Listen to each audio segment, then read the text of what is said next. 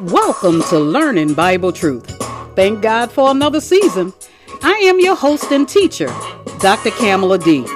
Here to take you on a tour of the Bible by reading entire books in the Bible. Not just one scripture, full chapters. And of course, I share my commentary while we read line upon line and precept upon precept of every word of scripture.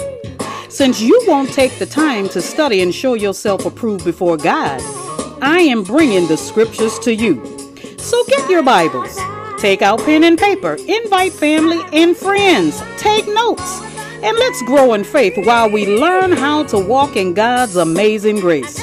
Not my will, Lord, but God's will be done by giving our lives to His Son, Jesus the Christ.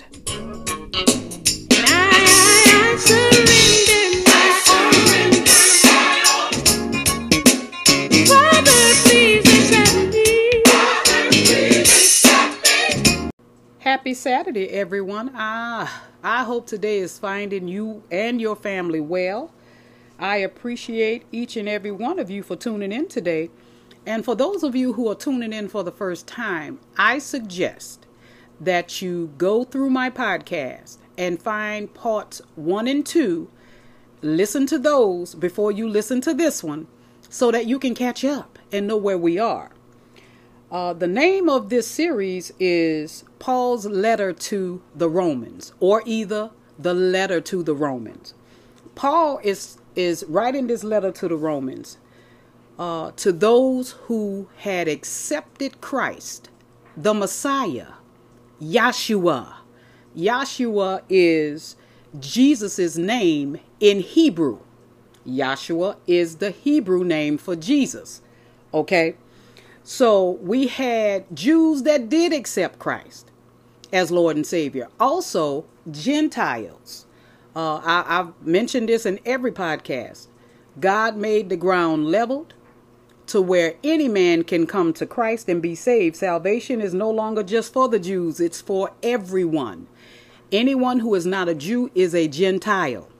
We will cover chapters 9 through 12 today and finish this series tomorrow by completing chapters 13 through 16. I am reading from the ESV today, the English Standard Version of the Bible. And it doesn't matter which version you have. Actually, it really does. But in this sense, it doesn't matter which version you have, because in the end, we will be in the same place, because I am sharing commentary as I read. So with that said, let's get this show on the road. No, let's get this truth on the road. I am in chapter 9 of Romans and beginning at verse 1. I am speaking the truth in Christ. This is the Apostle Paul talking. I am not lying. My conscience bears me witness in the Holy Spirit. Verse 2, that I have great sorrow and unceasing anguish in my heart. Verse 3, for I could wish that I myself were accursed and cut off from Christ for the sake of my brothers, my kinsmen, according to the flesh. What Paul is talking about is his heart is grieving for his fellow brothers and sisters, the Jews, because Paul is a Jew. He is an Israelite. He's actually from the tribe of Benjamin. But he has great sorrow and pain in his heart because some of them did not accept the Messiah. Okay? So this is what Paul is talking about. Where am I? Verse 4. They are Israelites, and to them belong the adoption, the glory, the covenants, the giving of the law, the worship, and the promises. Because you have to remember, I don't care whether you like it or not, because we have some religions that teach against this, but the Bible is the Bible and the word is the word, and we cannot change it. That, oh no, the Jews are not God's chosen people. Well, the Bible says they were. So who are you to change it? Who are you to change it? Paul suffers from great anguish, he says, because his Jewish kinsmen are unsaved. That's the bottom line, because they are unsaved. Now, if it were possible, Paul might also choose to be cursed himself, he said, not me. Now, my heart may hurt for family members and friends that are not saved, but I don't wish I was cursed because of it. So that his fellow Jews would be saved. That is the ultimate goal and wish for Paul, is that his fellow kinsmen, the Jews, may be saved. Now, you can cross-reference this in Exodus 32, verses 30 through 32, when Moses spoke about that. But Paul knows that this would achieve nothing for him. For none but Christ could be any person's substitute to bear God's wrath. So he ain't talking about him being cursed. It was just a figure of speech. Okay. Now let's pick up. Let me read verse 4 again. They are Israelites, and to them belong the adoption, the glory, the covenants, the giving of the law, the worship, and the promises. Verse 5. To them belong the patriots. The patriots are Abraham, Isaac, and Jacob. And from their race, or either ethnicity, according to the flesh, is the Christ, who is, y'all better make sure y'all write this down, who is God overall, blessed forever. The Christ is God with a big G, the creator of the heavens and the earth, overall, blessed forever. Amen. That's what Paul is saying. Now, the great privileges of Israel are listed. The 6 blessings here can be divided into 2 parallel lists of 3. The adoption, talking about salvation, adopted through Christ. The law was given to the Israelites. It wasn't given to anyone else. It wasn't given to the Gentiles. Glory was given to Israel. Worship, the right to worship the true and living God, was given to Israel. The covenant, the Mosaic covenant, was given to Israel. And the promises of God were given to Israel. Now, the Israelites became God's adopted people when God saved them from Egypt. Okay, glory here, it refers to the glory of God in the tabernacle and temple. Now, Israel received the covenants in which the Lord promised to save them. Okay, God gave his people his law at Mount Sinai. Prescribed there was worship in the Mosaic law. Okay, and gave them his saving promises. Now, don't forget, we're talking about teaching, which God gave me the gift to teach. So I need you to understand this, the difference between the Jews and the Gentiles. God gave those things I just mentioned as promises to the children of Israel, not us, not us. Now, when we talk about the patriots, we're talking about, and I mentioned it a few seconds ago, Abraham, Isaac, and Jacob. They are the main patriots. Also come from Israel, all 3 of them. Now, most importantly, Jesus, the Christ, is also from the Jewish people. And he is not merely a human being, but is also fully God. Now, therefore, the fact that so many Jews have rejected Christ brings sharp pain to Paul's heart. Because Jesus, the Christ, the Messiah, Yeshua, he comes from the Jews. My Lord, my Lord. Let's pick up at verse 6. But it is not as though the word of God has failed, because it hasn't. For not all who are descended from Israel belong to Israel. So that X's out the black Hebrew Israelites who started a whole nother movement back in 1966. I don't even want to go off into that. But you need to know this Bible. Ignorance of the word of God is the reason people are perishing. Is the reason. What did Hosea say? My people, he spoke on behalf of God. My people are destroyed for a lack of knowledge. Verse 7. And not all are children of Abraham, because they are his offspring. That doesn't mean they children of Abraham. But through Isaac shall your offspring be named. Oh, so what is Paul talking about here, my Lord? Even though many Jews have failed to believe, God's promise to them has not failed. For there was never a promise that every Jewish person would be saved. God never promised that. It was never the case that all the physical children of Abraham were truly part of the people of God. You can read Genesis 21 verse 12, because it teaches that the line of the promise is traced through Isaac, not Ishmael. Okay. Now, let me explain that. Isaac and Ishmael both were Abraham's sons, but the promise was through Isaac. Why? Because Isaac was promised to Abraham and Sarah, but Sarah was impatient and went and got her maid servant Hagar to have sex with her husband Abraham. She got pregnant and produced Isaac. He was not the promised child from God. The promise is coming through Isaac. And that's what Paul is trying to distinguish here. Just because you are descendants from Abraham through Isaac doesn't mean you are part of the promise. Okay. Now, let's go into verse 8. Verse 8. Now this means that it is not the children of the flesh who are the children of God, but the children of the promise are counted as offspring. If you are through Isaac, not Ishmael. Okay. Now the words children of God show that Paul is thinking of salvation. Okay. Therefore, he is not thinking merely of physical blessings given to Israel. He's not thinking about that. Now let's read verse 9. For this is what the promise said. About this time next year, I will return and Sarah shall have a son. See, that promise was with Sarah and Abraham. Okay, verse 10.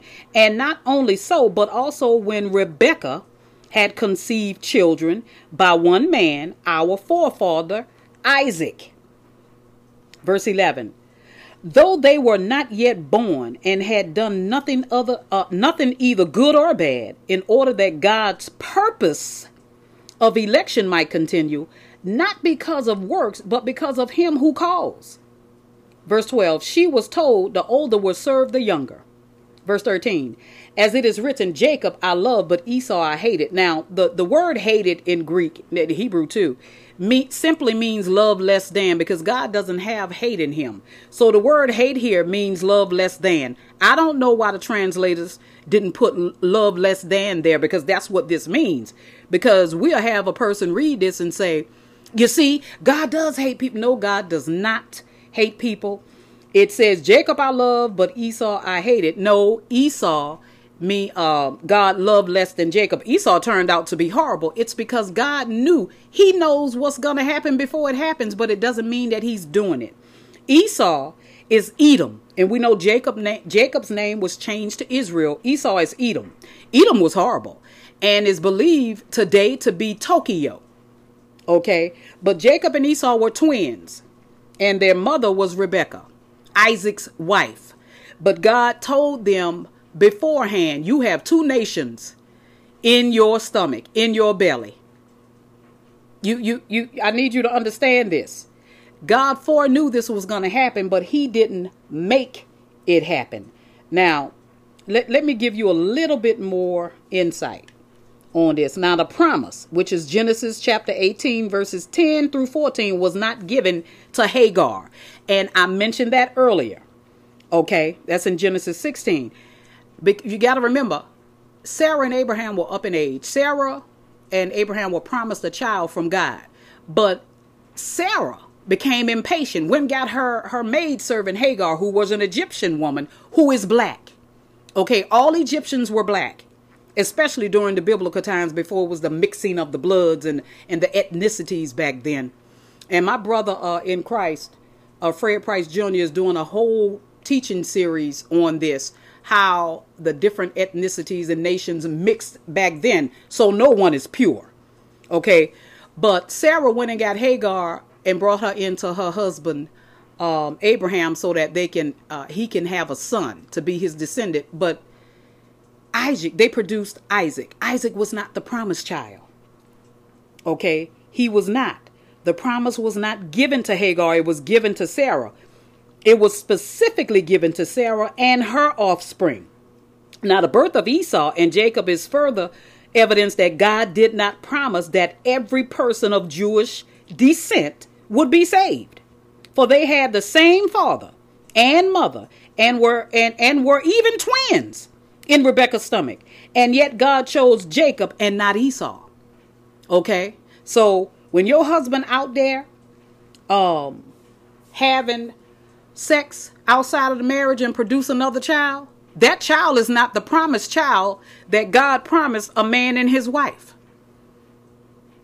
Now, I want that to sink in for a second, and how that equates here, I don't want to, that'll be another teaching. I promise you, I will teach about that before this year's out, but I got a lot of teachings coming up. I'm just trying to inform you about the difference between the Jews and the Gentiles, who are us. Anybody not a Jew is a Gentile, and how that promise of salvation came to us because the Jewish people, the Israelites, rejected the Messiah, making salvation available to us. Okay, and all that was a part of God's divine purpose. Let me read verse 11 again. Though they were not yet born and had done nothing either good or bad, in order that God's purpose of election might continue, not because of works, but because of him who calls. Now, verse 12, she was told the older will serve the younger. Verse 13, as it is written, Jacob I love, Esau I hated. Let me elaborate a little bit on that. I don't want you to get lost. Because see, before I get to these scriptures, I already know it. And I have so many scriptures, rolling around in my head. Sometimes some scriptures come out that we hadn't even gotten to yet. But God did not choose Jacob on the basis of anything in Jacob or Esau's life, but to achieve the fulfillment of God's purpose of election. Now, Christians can be assured, therefore, that God's promise will be fulfilled because it depends solely upon his will. The contrast between works and calling shows that salvation is in view, not merely the historical destiny of Israel as a nation. For the Old Testament background on election, I want you to read Genesis chapter 18, verse 10, Exodus 33:19, Malachi 1 and 2, and in the New Testament, Ephesians 1 and verses 3 through 6. You can cross-reference that. Now, the promise given to Rebekah in Genesis 25:23 was that God had chosen the younger Jacob over the older Esau. Okay, one of the themes in Romans 9:11 is that God works in surprising ways.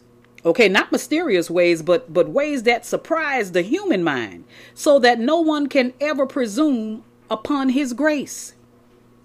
Okay, now chapter 13 talks about, the citation of Malachi chapter 1 verses 2 and 3 also shows that God set his saving love on Jacob and hated Esau, meaning love less than. Okay, love less than, is kind of startling. But as a sinner, Esau did not deserve to be chosen by God.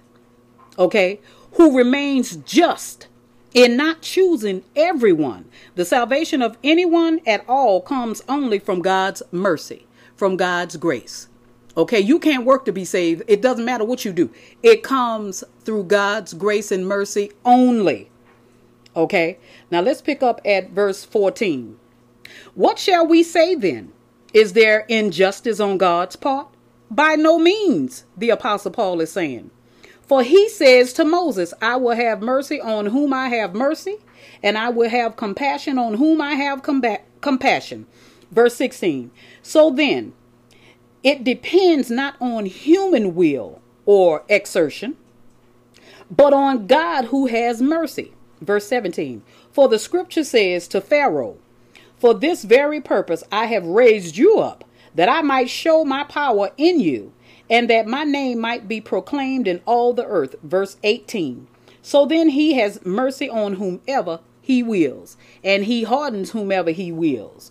Now, I got to elaborate a little bit more on this. Okay, now since God chose Jacob instead of Esau before they were born, without regard to how good or bad either of them would be, the question naturally arises. Is God just in choosing one over the other?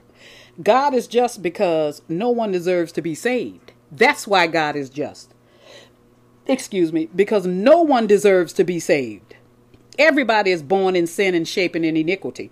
And the salvation of anyone at all is due to God's mercy alone, as the citation of Exodus 33 verse 19 affirms. Now, salvation then is not ultimately based on human free will or effort, but depends entirely on God's merciful will. I need y'all to understand that. You ain't saved because you helped a old lady across the street yesterday. You are not saved because you brought school supplies to a school in need of supplies. You are not saved because you helped out a family member or a neighbor who was in need of help. You are saved by God's grace and his mercy only. You can't do enough good deeds to be saved. However, because we are saved, because God saved us through his mercy and grace, we should do good deeds. Please understand the difference. Please. Now let's pick up verse 17. For the scripture says to Pharaoh, I'm reading this again. For this very purpose I have raised you up, that I might show my power in you, and that my name might be proclaimed in all the earth. Verse 18. So then he has mercy on whomever he wills, and he hardens whomever he wills. So for this very purpose, okay, Paul's quote of Exodus 9:16, that's what Paul was quoting, to show that God is sovereign over evil as well. Even the wrath of man praises God. For God installed Pharaoh as ruler and hardened his heart so that his own saving power and glorious name would be spread throughout the whole world.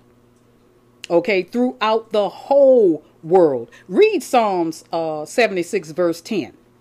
Okay, now let's pick up at verse 19. You will say to them, or let me say that again. You will say to me then, why does he still find fault? Talking about God. Why does God still find fault? This is Paul asking a question, because he know that what he is saying could be misunderstood by some people. So he elaborated a little bit more. For who can resist his will? Who can resist God's will? Verse 20. But who are you, O man, to answer back to God? That's Paul's response.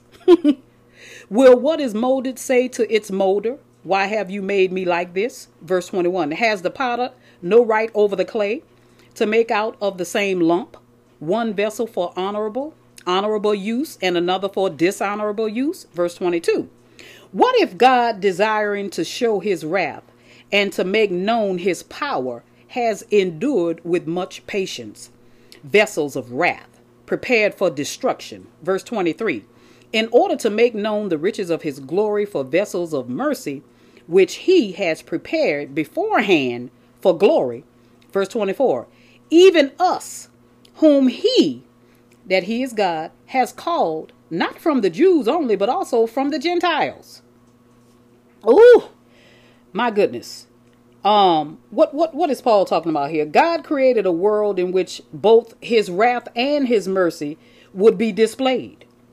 Now, indeed, his mercy shines against the backdrop of his just wrath, because there's a such thing as justifiable wrath, okay? Showing thereby that the salvation of any person is due to the marvelous grace and love of God. If this is difficult to understand, it is because people mistakenly think God owes them salvation. Oh, we got some selfish people on this planet. They mistakenly think that God owes them salvation. No, he doesn't. In his grace and mercy, God has called people to himself from both the Jews and the Gentiles.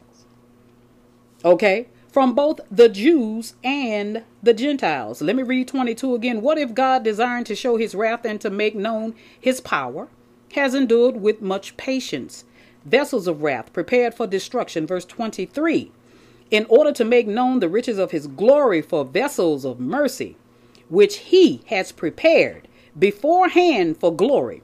Verse 24. Even us, whom he has called, not from the Jews only, but also from the Gentiles. Verse 25. As indeed he says in Hosea, those who were not my people, I will call my people, And her who was not beloved, I will call beloved. Verse 26. And in the very place where it was said to them, you are not my people, there they will be called sons of the living God. And I say this on a regular basis. The Gentiles were originally not God's people.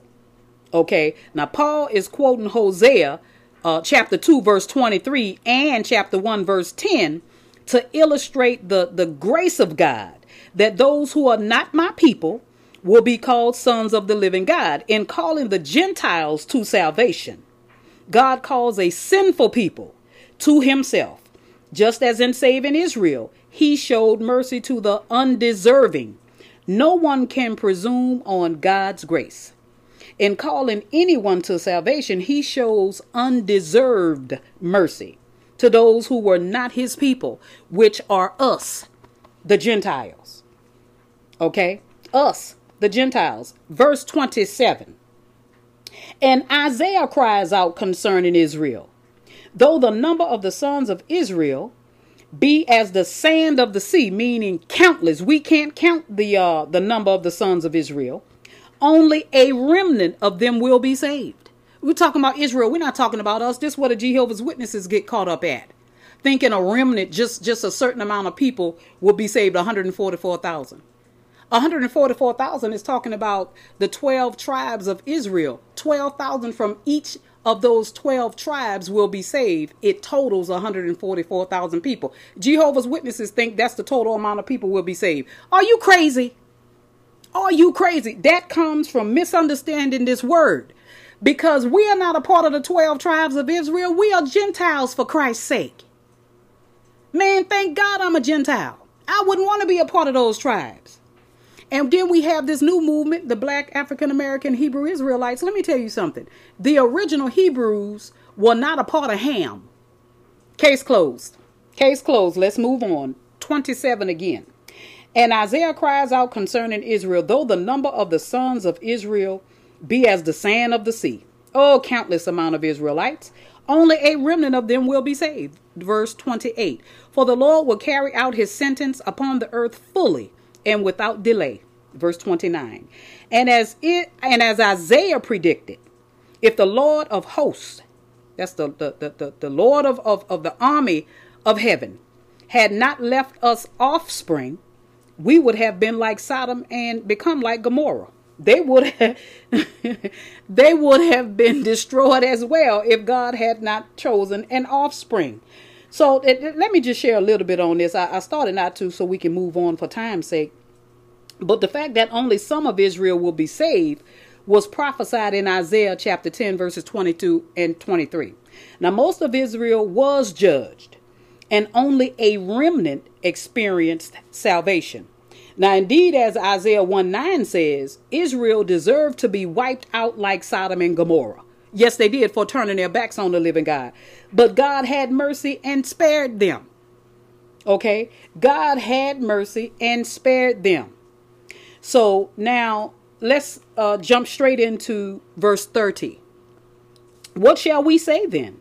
That Gentiles who did not pursue righteousness have attained it what? Salvation. That is a righteousness that is by faith. Verse 31. But that Israel who pursued a law, talking about the Mosaic law, that would lead to righteousness, meaning leading them to Christ, did not succeed in reaching that law. Oh my God, I have to elaborate a little bit on this. Now, Israel's rejection of God's saving promises. God's sovereignty is compatible with human responsibility. Israel should have believed the gospel and trusted in Christ, the Messiah, Yahshua.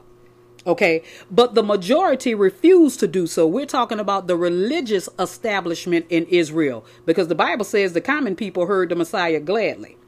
Okay, still God's saving promises will be fulfilled. Now, Paul assesses the situation. Gentiles who were not God's chosen people and did not seek right standing with God now enjoy that right standing by faith. Israel pursued right standing with God through the law, but failed to achieve it. Know why? Like Peter said, we couldn't keep it and our fathers couldn't keep it. The law wasn't designed to save. The law was designed to bring you and lead you to the Messiah. The law was designed to convince you you need a savior because you can't keep it. Okay. Now let's continue in verse 30. What shall we say then? That Gentiles who did not pursue righteousness, and I'm repeating this, by the way, have obtained it. That is the righteousness that is by faith. Verse 31, but that Israel who pursued a law that would lead to righteousness did not succeed in reaching that law. Verse 32, why? Because they did not pursue it by faith. That's why. Nobody in the Old Testament was ever saved by keeping the law. Even the patriots, Abraham, Isaac, and Jacob. They were saved because of their faith in God, not by keeping the law. Okay, y'all need to understand that difference. The law was never designed to save anyone. It couldn't save anyone. It couldn't save anyone back then, and it can't save anyone today. And I'm talking about the Mosaic law or either the Abrahamic covenant. None of that could save. Today, we are under the blood-bought covenant of Jesus, and anybody who has not accepted the Messiah as Lord and Savior will never be saved. And we're going to get to that in chapter 10. Verse 32 again. Why? Because they did not pursue it by faith, but as if it were based on works. They have stumbled over the stumbling stone. Verse 33, as it is written, behold, I am laying in Zion a stone of stumbling and a rock of offense. And whoever believes in him will not be put to shame. That stumbling block is Jesus. Meaning Israel, look, Israel was on the right track. Okay, they were part of the Mosaic law. The stumbling block came when the Messiah came to town. Okay, was born of a Virgin Mary. And they didn't quite understand why he wasn't king of Israel and putting Israel back on top. Because he had to come twice. And I say this often. Jews still don't understand that. The Messiah, Yahshua, that's Jesus. Jesus in Hebrew, Yahshua, had to come twice. The first coming was to save man from their sins. That's the part they don't get. The second coming of Christ, ain't gonna be no nailing him to the cross. He gonna get his people. Okay? And he then will set up, as a whole bunch of stuff that have to occur, set up his kingdom in Jerusalem and put Israel back on top. Put Jerusalem at the top. Okay? So that's a whole nother teaching, but I needed to share that right here because he became the stumbling block for Israel. Let me read 32 again because it's so important. Why? Because they did not pursue it by faith. Israel did not pursue the law by faith, but as if it were based on works. They have stumbled over the stumbling stone. That stone is Jesus. He is the chief cornerstone. Verse 33, as it is written, behold, I am laying in Zion a stone of stumbling and a rock of offense. And whoever believes in him will not be put to shame. Hallelujah. Can't nobody turn me away from Christ. And can't nobody take me out of his hands. And if you know, like I know, what's coming, you better turn to Christ today. Those of you who are following religion and who are following and attaching their faith to a denomination, you better understand that your salvation is in Christ and Christ alone. Okay, chapter 10, my Lord. Y'all got to get ready for chapter 10. Brace yourselves. Verse 1, brothers, my heart's desire and prayer to God for them, talking about the Israelites, his people, is that they may be saved. That's Paul's prayer, and that should be our prayer for our kin people and our loved ones, our friends and families and co-workers, is that they might be saved. Verse 2, for I bear them witness that they have a zeal for God, but not according to knowledge. There it is right there. Most people have a zeal for God, but they don't know how to get to him because the devil has confused them with religion.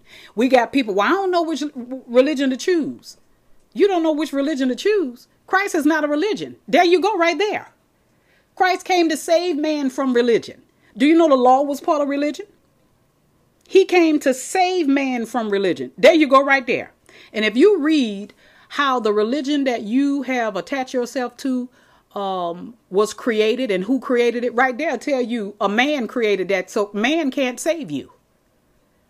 You will be able to find the date, the date and time when your religion was created. And I'm going to let a cat out of the bag right here. I plan to teach on, before this year's out, on the major 5 religions in this entire world, who created it, and when it was created, and then compare to the Bible that they are false religions. Okay? I plan to do that. Oh yeah, I'm not afraid of the gospel. Not at all. Not at all. And I'm not afraid to tell people your religion is false. Because I know the true and living God. I know the God who created the heavens and the earth. And man can't change the information and knowledge that I receive from the word of God and from the Holy Spirit, which is in Christ. The Holy Spirit leads me and tell me what is false and what is not. And the Holy Spirit is what gives me revelations in these scriptures. I don't care how many versions of the Bible I read, because I know the DNA and makeup of God, even without reading the Hebrew, which I studied Hebrew. That's the original scriptures, Hebrew and Greek. Even though I have about 50, let's say to be rational, 50 versions of the Bible, without comparing it to Hebrew, because I know who God is and his makeup and his DNA, I know which one is the true version of scriptures. And you should be the same way. But unfortunately, so many people are not. So many people are not. Let me read verse 2 again. For I bear them witness, talking about Israel, that they have a zeal for God, but not according to knowledge. This is in your Bible. Been written over 2,000 years ago, and you're going to listen to somebody who wrote something 60 years ago, 50 years ago, 80 years ago. You listening to them, and this has been in the Bible for over 2,000 years. Verse 3, for being ignorant of the righteousness of God and seeking to establish their own, they did not submit to God's righteousness. How many of you are seeking to establish your own righteousness to be reconciled with God? That's a waste of time, because God will never accept your righteousness. He will only accept the righteousness in Christ. That's it. That's it. So you might as well get out this Bible. If you're not going to accept Christ as the Messiah and as Lord and Savior, you have to have both. And we're getting ready to embark upon those important scriptures, how you can become saved. Okay, you might as well get out the Bible. If whatever denomination you are attending doesn't have Christ at the head of the church, Christ and him crucified, you need to leave that church. It's not worth your salvation. It is not worth your salvation. Verse 4, for Christ is the end of the law for righteousness to everyone who believes. Christ is. Okay, verse 5, for Moses writes about the righteousness that is based on the law, that the person who does the commandments shall live by them. So what is this talking about? I got to explain that. I was going to just skip over it, but Paul is quoting Leviticus chapter 18, verse 5, regarding the righteousness that is based on the law, to show that those who kept or who keep the law will attain life. Here's the thing. But as Paul has already shown, life will not come in this way, since all violated the law. Do you hear? Because if you violate one aspect of the law, you have violated them all.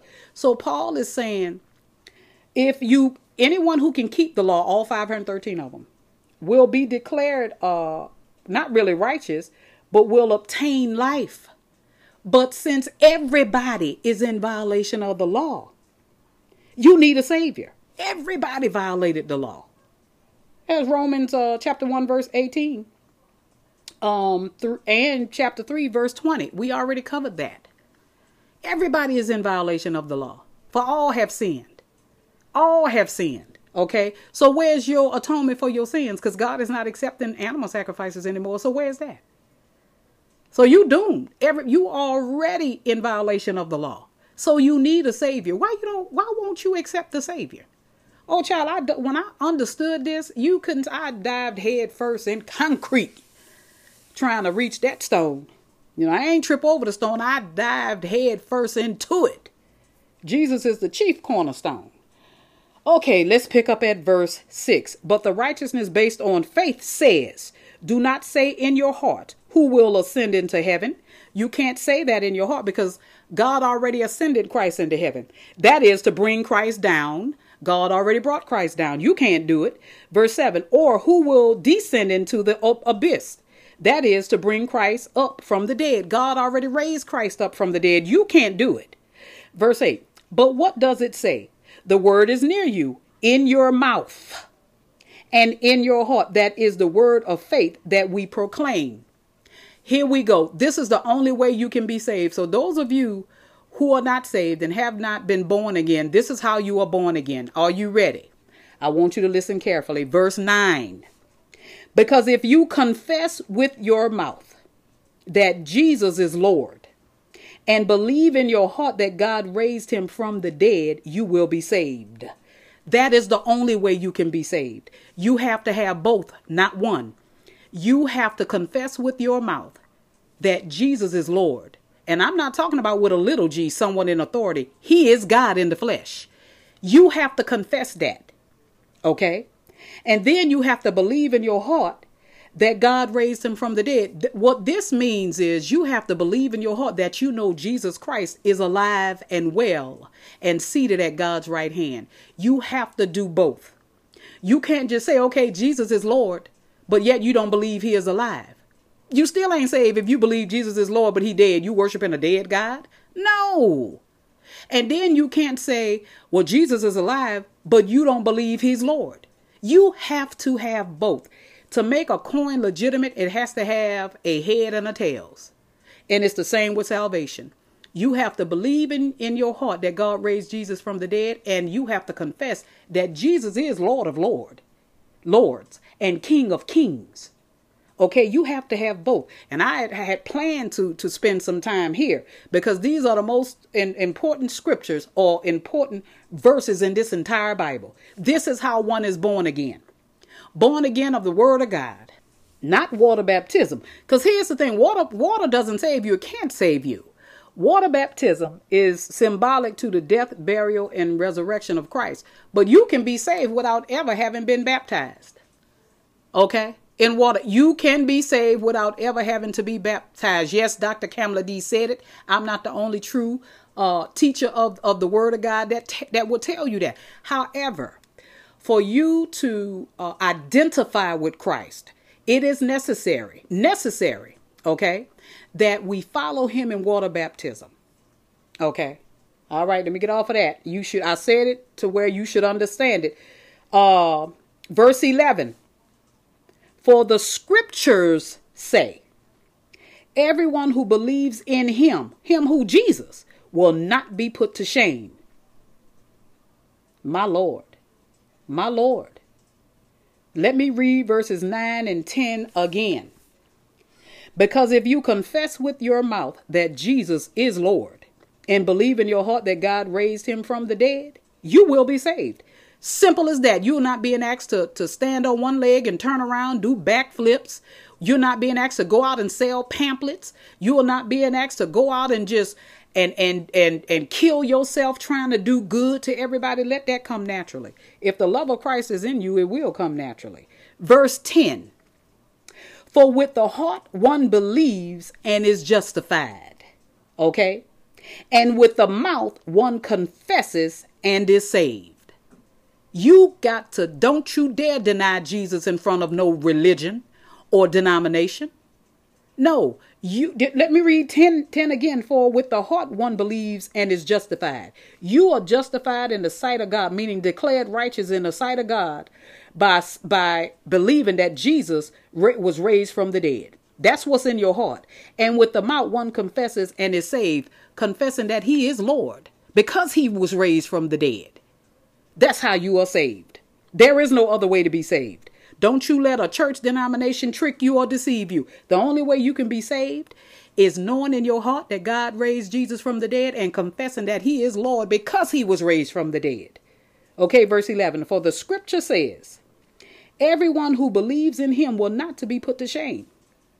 Believes in who? Christ. Everyone who believes or who believes in Jesus will not be put to shame. Verse 12. For there is no distinction between Jew and Greek. All right. And the Greek means Gentile. For the same Lord is Lord of all, bestowing his riches on all who call on him. That him is Jesus. Verse 13. For everyone who calls on the name of the Lord will be saved. Everyone who calls on the name of the Lord will be saved. Now, let me share a little insight on, for there is no distinction between Jew and Greek. There is no God for colored people. There is no God for Caucasians, for Hispanics, for Asians, for Arabs, for Africans. There's only one God for the Jews and the Gentiles. Gentiles it covers anyone that is not a Jew. There is only one God. Okay, only one. And you can only get to that one God through his son, Jesus Christ. That's it. There is no other way to get to God. There's no other way. And if y'all can remember, I want to sidetrack right here. When I did an episode on Jonah. Remember the prophet Jonah, God sent him to Nineveh or either Nineveh to warn them that they needed to repent. Or he was going to destroy that mighty city between 40 and 45 days, something like that. And Jonah didn't want to do it, so he ran. He got on a ship and was head sailing, trying to run from God. And then a storm came, and I mean, it was tossing that ship to and fro. And the people on the ship had prayed to their idol god who couldn't help them. See, there's only one true living God. And they went to Jonah and said, pray to your God for us. And the only way, and Jonah told them, the only way the storm will not affect this ship is if y'all throw me overboard. And they did. And when they threw him overboard, the storm stopped. And then Jonah was in the belly of the whale, baby. That was symbolic to hell for disobeying God. Jonah and the Ninevites, by the way, for those who don't know, are black people. And God wanted to save that city. God called it a mighty city. So black people ain't cursed, never was cursed. The problem is y'all didn't know this Bible. Just because somebody holding up a Bible and then say something, y'all think they got it from out of there? No, they have not. I almost went in the flesh right there. No. Ain't gonna happen, Captain. You can't fool a kid. Not here. Can't fool me. Because I'm a reader. An avid reader. Who's led by the Holy Spirit. Okay? And I'm here to tell you the truth. I promise God I will tell people the truth. So, I said that to say that there's only one true and living God. And the only way to get to that God is through Jesus. So there is no God for the Jews and then a separate God and Lord for the Greeks. Anybody who's not a Jew. Okay, there's one God. All right. Verse 14.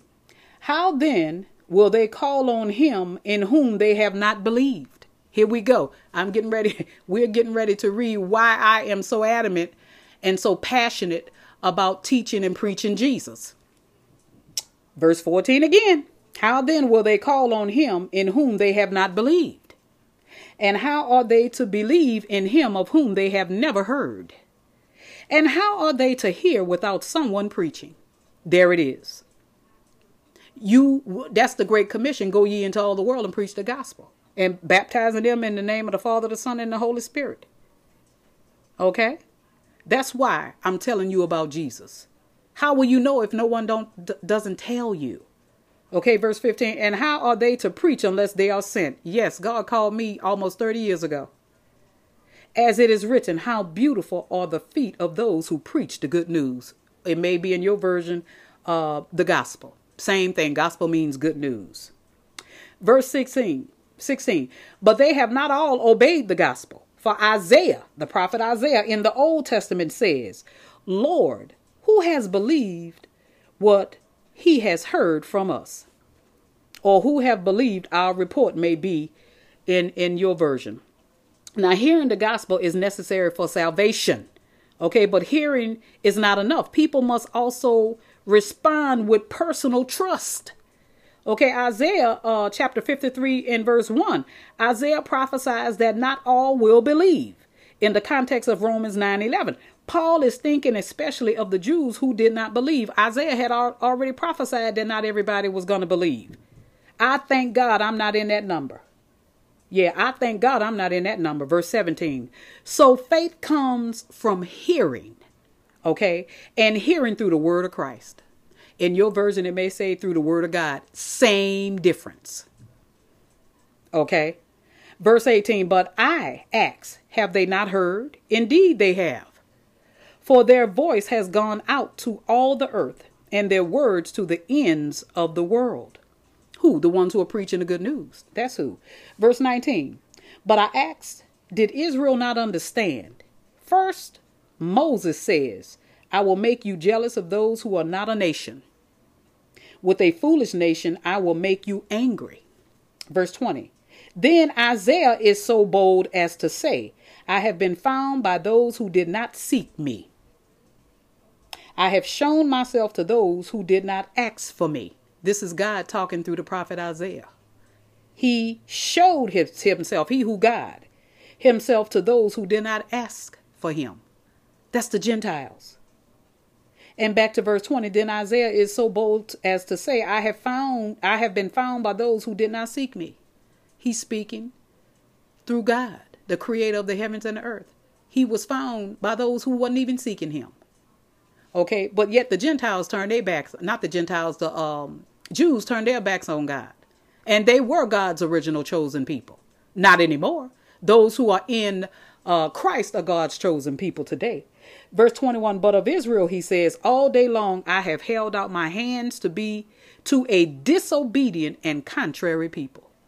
All day long, God held out his hand to a disobedient and contrary people. My Lord, thank God for Jesus. Hallelujah. Thank God for his son, Yahshua. Hallelujah. Chapter 11.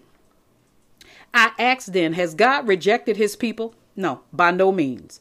For I myself am an Israelite. So God ain't rejecting his people. Paul is a Jew, a descendant from Abraham, a member of the tribe of Benjamin. Verse 2. God has not rejected his people whom he foreknew. Do you not know what the scripture says of Elijah? How he appeals to God against Israel? Verse 3. Lord, this is the prophet Elijah speaking. Lord, they have killed your prophets. Talking about Israel. Israel was some evil, angry people. They have demolished your altars. And I alone am left. And they seek my life. They were seeking to kill Elijah. Verse 4. But what is God's reply to him? Him who? Elijah. I have kept for myself 7,000 men who have not bowed to the knee to Baal. Baal or Baal is a pagan god. Okay. Verse 5. So too, at the present time, there is a remnant chosen by grace. Praise God. A remnant of Israelites, Jews chosen by grace. Verse 6. But if it is by grace, it is no longer on the basics or the basis of works. Otherwise, grace would no longer be grace, would it? Huh? If you had to work to be saved, grace would no longer be grace. Unbelievable. Let me read 6 again. But if it is by grace, it is no longer on the basis of works. Otherwise, grace would no longer be grace. Verse 7. What then? Israel failed to obtain what it was seeking. The elect obtained it, but the rest were hardened, as it is written. God gave them a spirit of stupor, eyes that would not see, and ears that would not hear, down to this very day. Verse 9. And David says, we're talking about King David, let their table become a snare and a trap, a stumbling block and a retribution for them. Verse 10, let their eyes be darkened so that they cannot see, and bend their backs forever. Verse 11, so I ask, did they stumble in order that they might fall? By no means. Did they stumble over Jesus so that they can fall? No. That's what Paul is saying. Rather, through their trespass, meaning their rejection of the Christ, salvation has come to the Gentiles. That's why I say y'all should be praising Jesus and praising God for his son, Jesus, the Messiah, every day. so as to make Israel jealous. God allowed all that to happen. Okay. So they didn't stumble in order that they may fall, but so that they can become jealous when salvation was also shared to us, the Gentiles. Verse 12. Now, if their trespass means riches for the world, and if their failure means riches for the Gentiles, how much more will their full inclusion mean? Okay, verse 13. This is deep, but you can, catch up. Stay woke. Listen to what I'm saying. Verse 13. Now I am speaking to you Gentiles, because Paul was talking to Gentiles and Jews, both who had accepted the Messiah. Okay. Inasmuch then as I am an apostle to the Gentiles, I magnify my ministry. Verse 14. In order somehow to make my fellow Jews jealous, and thus save some of them. Paul was going out of his way preaching salvation to the Gentiles to make his fellow Jews jealous, that he might save some of them. How is that possible? Some of them will come to Christ because of jealousy. Okay, verse 15. For if their rejection means the reconciliation of the world, what will their acceptance mean but life from the dead? Meaning being spiritually dead, but life from the dead. Verse 16, if the dough offered as first fruits is holy, so is the whole lump.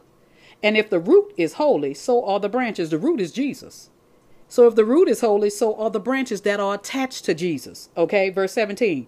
But if some of the branches were broken off, meaning some of the Israelites who were attached to the root, they were broken off. And you, although a wild olive shoot, that's us, were grafted in among the others, and now share in the nourishing root of the olive tree.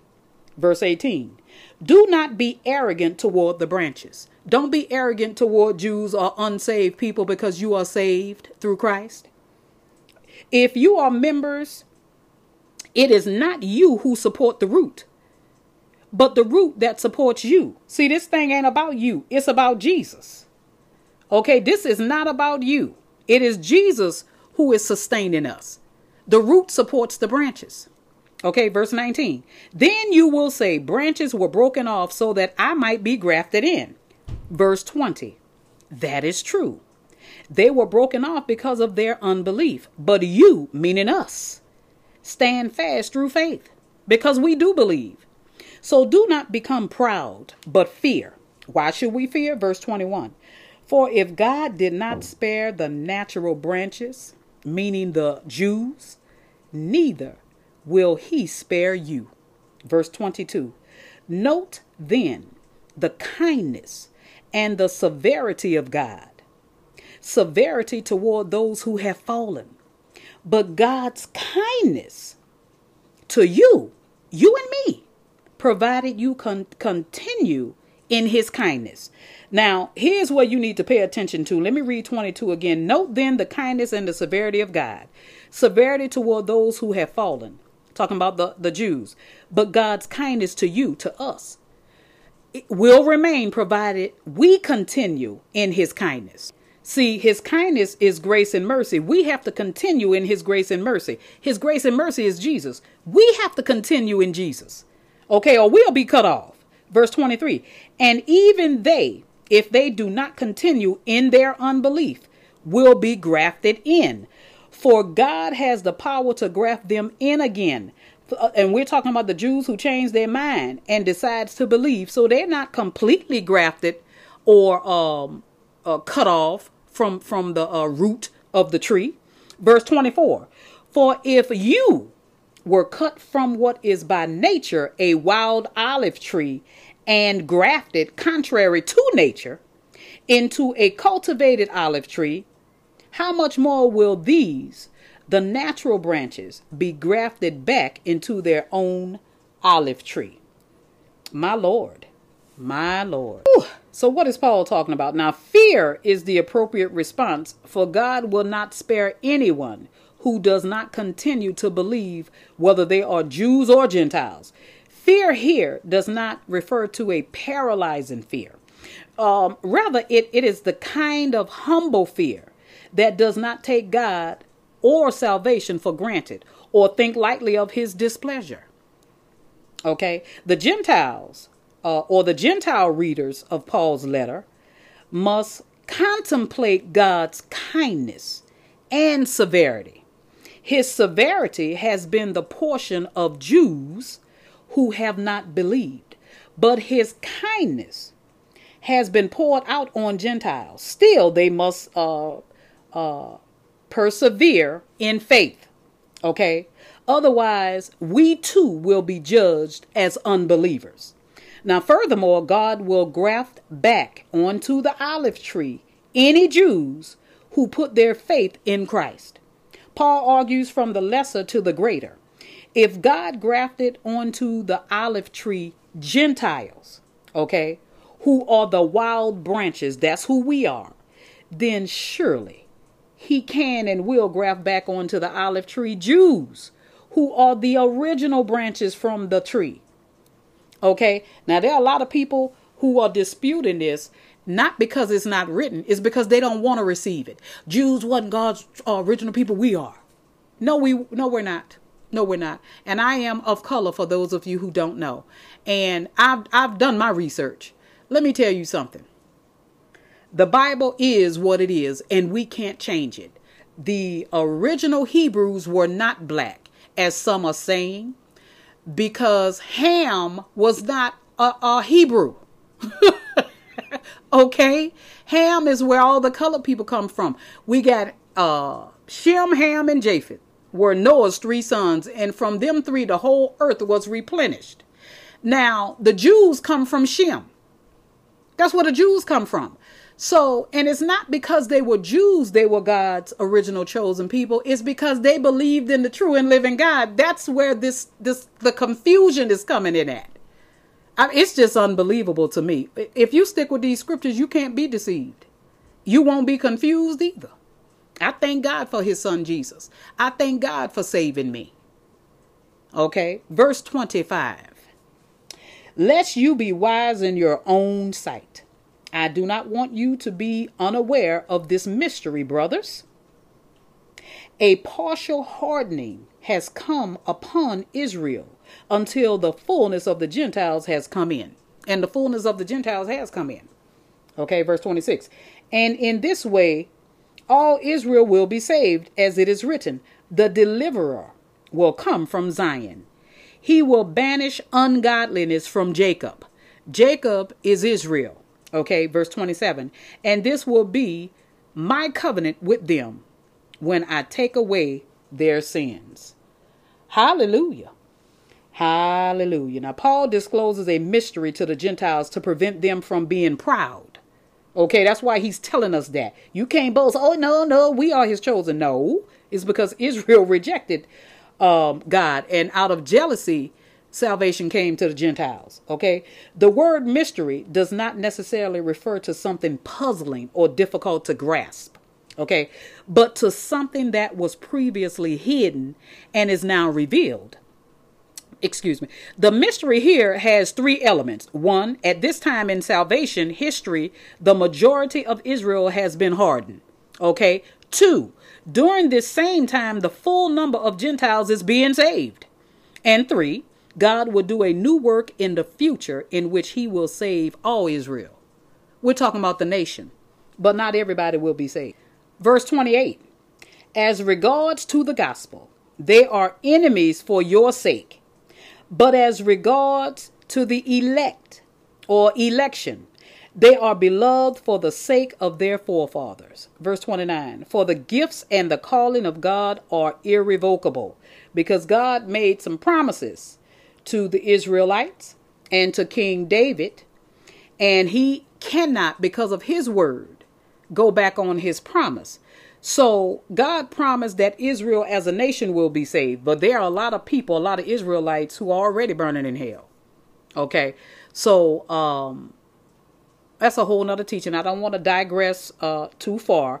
But let me read 28 again. And remember, I'm reading from the ESV. So your words may be different. As regards the gospel, they are enemies for your sake. But as regards election, they are beloved for the sake of their forefathers. Verse 29. For the gifts and the calling of God are irrevocable. Now, what is Paul talking about when he says for your sake? Now, the unbelief of Israel has benefited the Gentiles. Okay? This is the period of history in which Gentiles are being saved today. Now, while most of Israel remains in unbelief, but God's electing promise given to their forefathers, Abraham, Isaac, and Jacob, will be fulfilled in the future. See, a lot of these prophecies have yet to be fulfilled, but they will be fulfilled. Okay, now Israel will be saved because God never revokes his saving promises. Verse 30. For just as you were at one time disobedient to God, but now have received mercy because of their disobedience. Who's disobedient? The Israelites. Verse 31. So they too have now been disobedient in order that by the mercy shown to you, they also may now receive mercy. Verse 32. For God has consigned all to disobedience, that he may have mercy on all. Verse 33. Oh, the depth of the riches and wisdom and knowledge of God. How unsearchable are his judgments, and how inscrutable his ways. Inscrutable meaning impossible to understand his ways. Verse 34. For who has known the mind of the Lord? Or who has been his counselor? Verse 35. Or who has given a gift to him that he might be repaid? Verse 36. For from him and through him and to him are all things. To him be glory forever. Amen. So what is Paul talking about? Now, he's talking about the words of Isaiah, chapter 40, verse 13. Teach that no human being knows the mind of the Lord. Okay, apart from revelation, and no one can serve as God's advisor. We can't advise the Lord. Likewise, the majestic words of Job 41:11 are a reminder that no one ultimately gives anything to God. Instead, everything humans have is a gift from God. 1 Corinthians 4:7. Now, let's complete chapter 12. Okay. Verse 1 of chapter 12. I appeal to you, therefore, this is Paul talking, brothers, by the mercies of God, to present your bodies as a living sacrifice, holy and acceptable to God, which is your spiritual worship. Okay, verse 2. Do not be conformed to this world. Oh, let me say that again. Do not be conformed to the ways of this world, but be transformed by the renewal of your mind, that by testing you may discern what is the will of God, what is good and acceptable and perfect. Hallelujah. Hallelujah. My God. Now, the present evil age still threatens those who belong to Christ. Oh, based on what I see, I mean, it's unbelievable to me. I can't comprehend it, so I don't try. How many people who use the word God, use the word Yahweh, use the word Jehovah, use the word Jesus, use the word God, really don't know God at all. It is depressing to me. My heart goes out to human beings because they are searching for something, Savon, and it's right in front of them. Right in front of them. Jesus, who died on that cross over 2,000 years ago. There is no other Savior. There is no other Savior. So Paul is talking about this evil age still threaten those who belong to Christ. So they must resist its presence. And the way you do that, people, saints, is to not be conformed to this world. Because as a man thinketh, so is he. And all of these things you see on TV, I mean, even there's violence in Snow White, the cartoon and the movie, violence against women, hate. And see, men love darkness. You know why? Because the light reveals the evils that go on in the darkness. The light reveals their evil deeds. That's why they don't like light. That's why they love darkness. People that look, you got to understand this. I knew I was coming to this, but I didn't think I would kind of break down because of it. Because I've already read these scriptures over and over and over and over and over. Let me read 12 again, verse 1. We're in chapter 12, verse 1. I appeal to you, therefore, brothers, by the mercies of God, to present your bodies as a living sacrifice, holy and acceptable to God, which is your spiritual worship. Verse 2. Do not be conformed to this world, but be transformed by the renewal of your mind. You have to renew your mind with the word of God. That is his will. Okay, not the things of this world. You need to renew your mind by the word of God, that by testing you may discern what is the will of God. And you don't know his will without knowing his word. Okay, what is good and acceptable and perfect. Verse 3.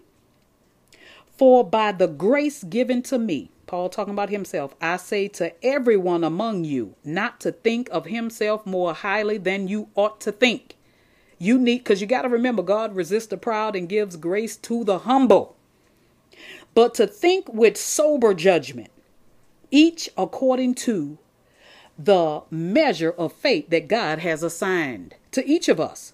Because see, it's a measure of faith because we have to build on our faith by the word. Faith comes by hearing and hearing by the word of God. And your faith won't grow if you don't feed it the word of God. If you don't feed your faith the word of God, you cannot grow in faith. Okay, because faith can only come by hearing God's word. Verse 4. For as in one body we have many members. And the members do not all have the same function. Verse 5. So we, though many, are one body in Christ, and individually members one of another. Verse 6. Having gifts that differ according to the grace given to us, let us use them. Now, this what Paul is talking about in the body of Christ. We have people with different gifts, but it's still coming from one God, the same God. And even though we are from all kinds of backgrounds, different ethnicities, we are in one body and everyone needs to operate in their gift. Okay, you are going to find out some gifts you didn't even know you had. Okay, going to come across a couple of mine, but we need to operate in our gifts to make the body of Christ stronger. Verse 5 again, so we, though many, are one body in Christ and individually members one of another. Verse 6, having gifts that differ according to the grace given to us, let us use them. If prophecy, in proportion to our faith. Verse 7, if service, in our serving. So if you have the gift of prophecy, you need to prophesy in a proportion of your faith. If you have the gift of service, do you know that's a gift? To serve is a gift. Paul said, if service, in our serving, you need to operate in serving. The one who teaches, that's my gift, in his teaching. Okay, verse 8. The one who exhorts mean lift up. Do you know that's a gift to lift people up? In his exhortation. The one who contributes in generosity. Do you know that's a gift to give?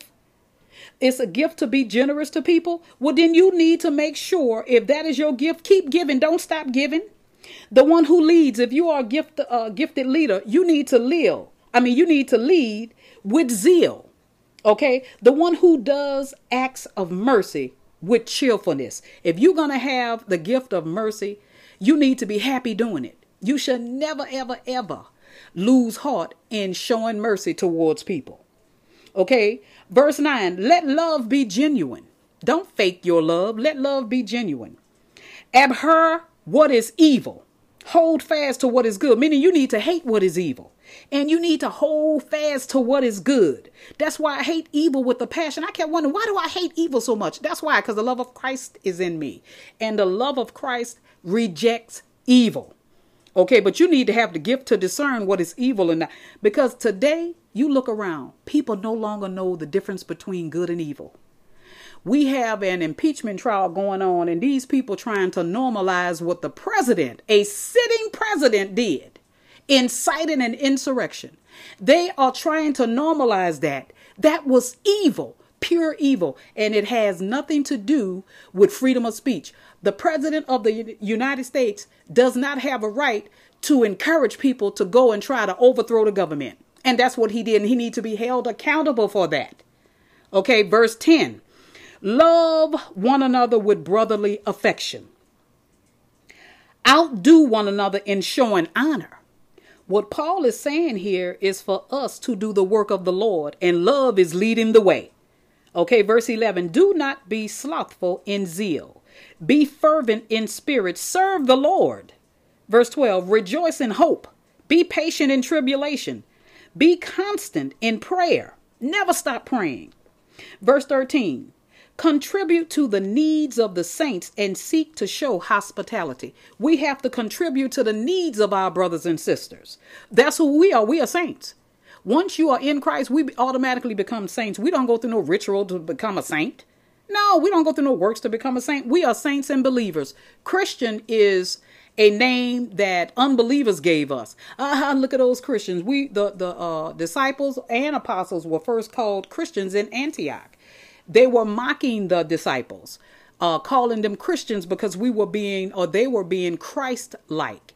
But we are believers and we are saints. That is what we are. Okay. Verse 13, contribute to the needs of the saints and seek to show hospitality. If we have the means to give our brothers and sisters in Christ who are struggling today, we need to give that. This is not a suggestion. These are commands. Contribute to the needs of the saints and seek to show hospitality. Verse 14, bless those who persecute you. Bless and do not curse them. Verse 15, rejoice with those who rejoice. Weep with those who weep. Verse 16, live in harmony with one another. We need to live in harmony with one another, those who are in Christ. Saints, believers. But everybody is torn apart, divided because of denominations and religion. That's the work of the devil, because his objective is to get y'all away from Jesus. And if y'all are being divided by denominations, y'all are not in Christ. You're not doing the work of the Lord. No, denominations are created to divide the body of Christ. Religion is created to get everybody away from Jesus. Okay. Do not be haughty. That's proud, but associate with the lowly. Okay, don't put yourself above anybody. You need to, I associate with everyone, because when the opportunity arises, I'll slip Jesus in there. Okay, I have become everything to all men, Paul says, so that I might save some. Okay, never be wise in your own sight. I know plenty of people who think they are wise in their own sight, don't understand nothing this Bible is saying.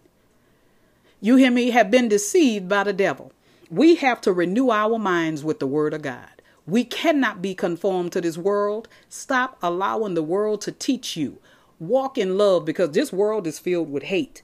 And y'all should know, I already told you guys, and it's biblical. The devil is the God of this world. Jesus said he had to leave because the God of this world was coming and he had no place in him. The God of this world is the devil. Okay, so he wasn't talking about the God, the creator of the heavens and the earth. Why would Jesus say he has no place in me? Why would Jesus say that? No, he's talking about the devil. The devil has no place in the Lord Jesus Christ, in Yahshua, the Hebrew name for Jesus. He has no place in Jesus. Okay, and he shouldn't have no place in you. But if you conform to this world, which is a system designed and created by Satan and his demons, you are not in Christ. You can't be conformed to this world, but be transformed by the renewing of your mind. Okay, the latter part of 16, never be wise in your own sight. Verse 17, repay no one evil for evil. It took me a long time to conform to that and be delivered from that. But I am there. I don't teach on nothing I haven't received for myself. I don't repay evil for evil, but give thought to do what is honorable in the sight of all. Verse 18, if possible, so far as it depends on you, live peaceable with all. In your Bible, it may say live peaceable with all men. Verse 19, that's hard to do, but you can do that. You can do it. Verse 19, beloved, never avenge yourselves, but leave it to the wrath of God. And God is not using people to carry out his wrath. Not today. Not like in the biblical days. We under a different dispensation. For it is written, vengeance is mine. I will repay, says the Lord. And I find that to work. I put everything in the hands of the Lord, including my enemies when they were trying to attack me at work. And God straightened it out. Yes, he did, without any interference from me at all. Verse 20. To the contrary, if your enemy is hungry, feed him. And I will do that willfully and with cheerfulness and without hypocrisy. I will feed my enemy and have. And if he is thirsty, give him something to drink. For by so doing, you will heap burning coals on his head. So what is Paul talking about, burning coals? It's quoted from Proverbs chapter 25, verses 21 and 22. Most interpreters think Paul is teaching that the Christian is to do good to people so that they will feel ashamed and repent. Talking about that person who has been your enemy and you do good toward him. And that sense is possible. But in the Old Testament, burning coals always represented punishment. So here's the thing. Feeling bad about what you have done towards someone is a form of punishment. Okay? Yeah, it is a form of punishment. So let me read verse 20 again. To the contrary, if your enemy is hungry, feed him. If he is thirsty, give him something to drink. For by doing so, you will heap burning coals on his head. Yeah, you will make him feel bad. Verse 21. Do not be overcome by evil, but overcome evil with good. And if this didn't matter to us, let me tell you something. It wouldn't be said. Wouldn't be taught. Thank God for the Apostle Paul. Thank God for Jesus. Thank God for the Jews that rejected the Messiah, because as a result, salvation was given to the Gentiles. My sisters and brothers, that is the end of part 3. We just covered chapters 9 through 12, and tomorrow we will cover chapters 13 through 16 and end this series with a bang. And until tomorrow, love your sisters and brothers. Do not fight evil for evil. Hate evil with a passion. You need to hate everything associated with evil. Stand for what is good. Do good toward those who do evil toward you. Don't try to exact revenge on your enemies. God will do that, but pray for them. Pray for their salvation. That is my prayer for every unbeliever, is their salvation. That's my prayer for Donald Trump, is that he is hopefully a seed was planted to where he heard it somewhere when he had all those false teachers around him. I don't know if any of them mentioned Jesus to him or not, but my prayer for him is that he accept Christ, because it is not God's will that any man should perish, but that all come to the knowledge of his son. So until tomorrow, saints, we are still in the midst of this pandemic. If you are out in public, wear a mask so that you can protect others. And if everyone wear a mask, everyone would be protected. Make sure you are at least between 6 and 8 feet away. That is called social distancing. And love your brothers and sisters. Shed love. Walk in God's light. Be his light. Spread love to those who are showing hate. Because those who are filled with hate and walking in hate are truly those who never experience love. So until tomorrow, peace out.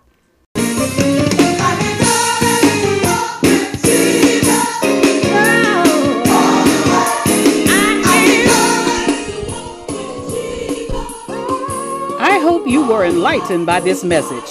If you have any questions or comments about this particular episode, please send your questions or comments to talkingbibletruth.cd@gmail.com, or you can send me a direct message through my podcast by clicking on the message button located on the homepage of all my podcasts: Anchor, Spotify, Breaker, Google Podcast, and Radio Public to submit your remarks. I should note that you must be a follower of my show to submit a voice message. So don't forget to click the follow button. You can also support my podcast financially by accessing the homepage on my podcast and clicking on the Support This Podcast button.